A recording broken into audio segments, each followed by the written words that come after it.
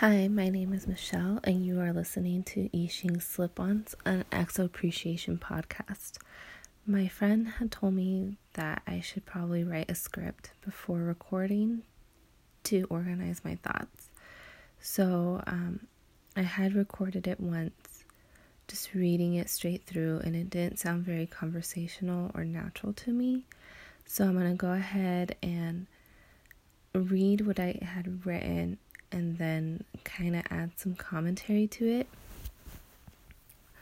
So first, I'll kind of organize my thoughts about why I named it Yixing Slip-Ons.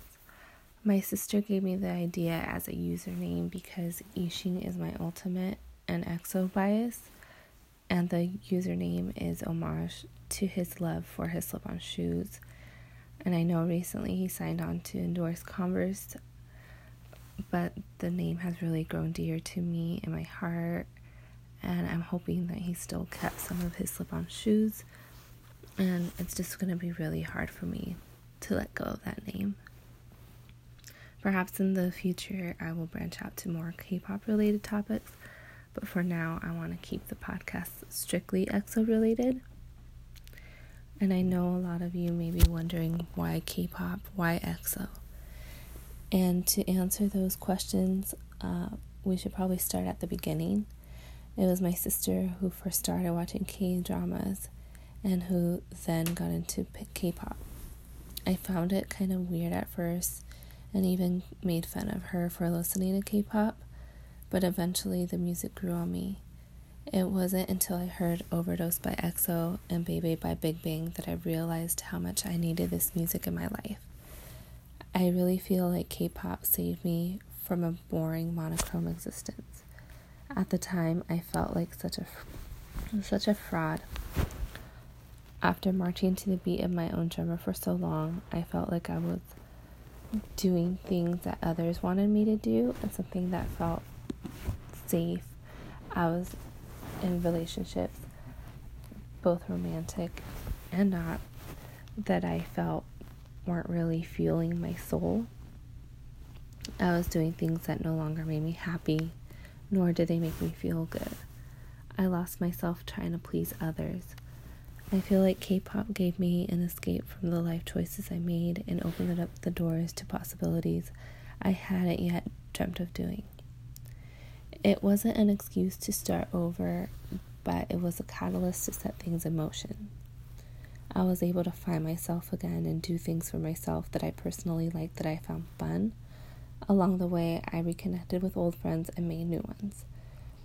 EXO's music has helped inspire me and added color back into my life. Now, I didn't always think that Yixing was going to be my bias. I assumed that it would have been either Kai or Sehun. It wasn't going to be Chanyeol, that's for sure, because that's my sister's bias, and I wanted to be respectful to her feelings. Yixing didn't get on my radar actually till after the first time I saw EXO live, which was on Valentine's Day 2016 in LA, and I was newly single, and you would have thought that I would have felt really lonely, but that wasn't the case at all. I never felt more love, both from the fans that were surrounding me and my family, since I did go to the concert with my mom and my sister. I wasn't the hugest EXO fan at the time.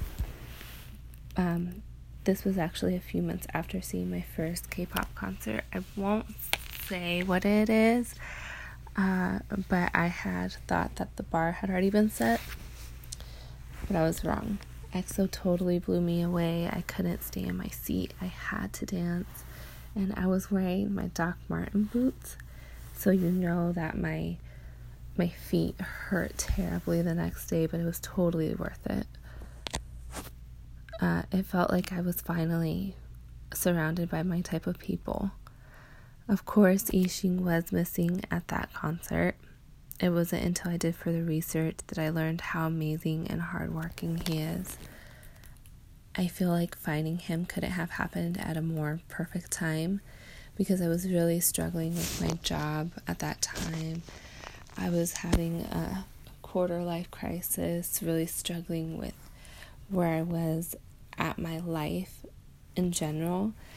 I no longer felt joy in doing the work that I do, and Yixing's words really helped me persevere. His words of always working hard, work hard, and work even harder. And it was almost like a rabbit hole. The more I researched, watched, and listened, the harder I fell into the fandom. I wouldn't call it an exaggeration that EXO saved me, because after months and maybe even years of feeling lost and helpless, struggles with depression and anxiety, I finally found something that gave me something to look forward to. Of course, I had to see them again when they came back to LA in 2017, and I plan on seeing them again and again until I can't anymore. I really feel this is a good platform to share my thoughts and to connect with other fans, especially after such an iconic performance at the Olympics, and I would love to hear my listeners' thoughts and ideas on how to create a more fun environment. I know Stan social media could be really messy sometimes, but I want this to be a safer platform for others to voice their thoughts. I also want listeners to keep in mind that a lot of these episodes will be based on my opinions. However, I do like to be well informed and want to state facts more than assumptions. And I sincerely hope I won't be the only one babbling on here. I hope to have guests in the future, and we won't always have to agree. But I do want to emphasize that listeners should be mindful and respectful. If you'd like to connect with me, feel free to follow me on here and on Twitter under the same name at Yixing Slip-Ons. I'm also considering opening up an Instagram and other social media accounts for this podcast based on the need for it. Please at me and shout me out. Please don't let this podcast flop. I know that I want to do something really fun, something that I enjoy. Please give me topics and ideas on what to cover. And I do try to keep up with all the members' activities as much as possible. So it doesn't just have to be Yixing. Although he is my ultimate bias. I was hoping to maybe cover the Olympics during the next episode. Please let me know your thoughts and ideas. And this has been Yixing Slip-Ons. My name is Michelle, and I'll see you next time. Bye-bye.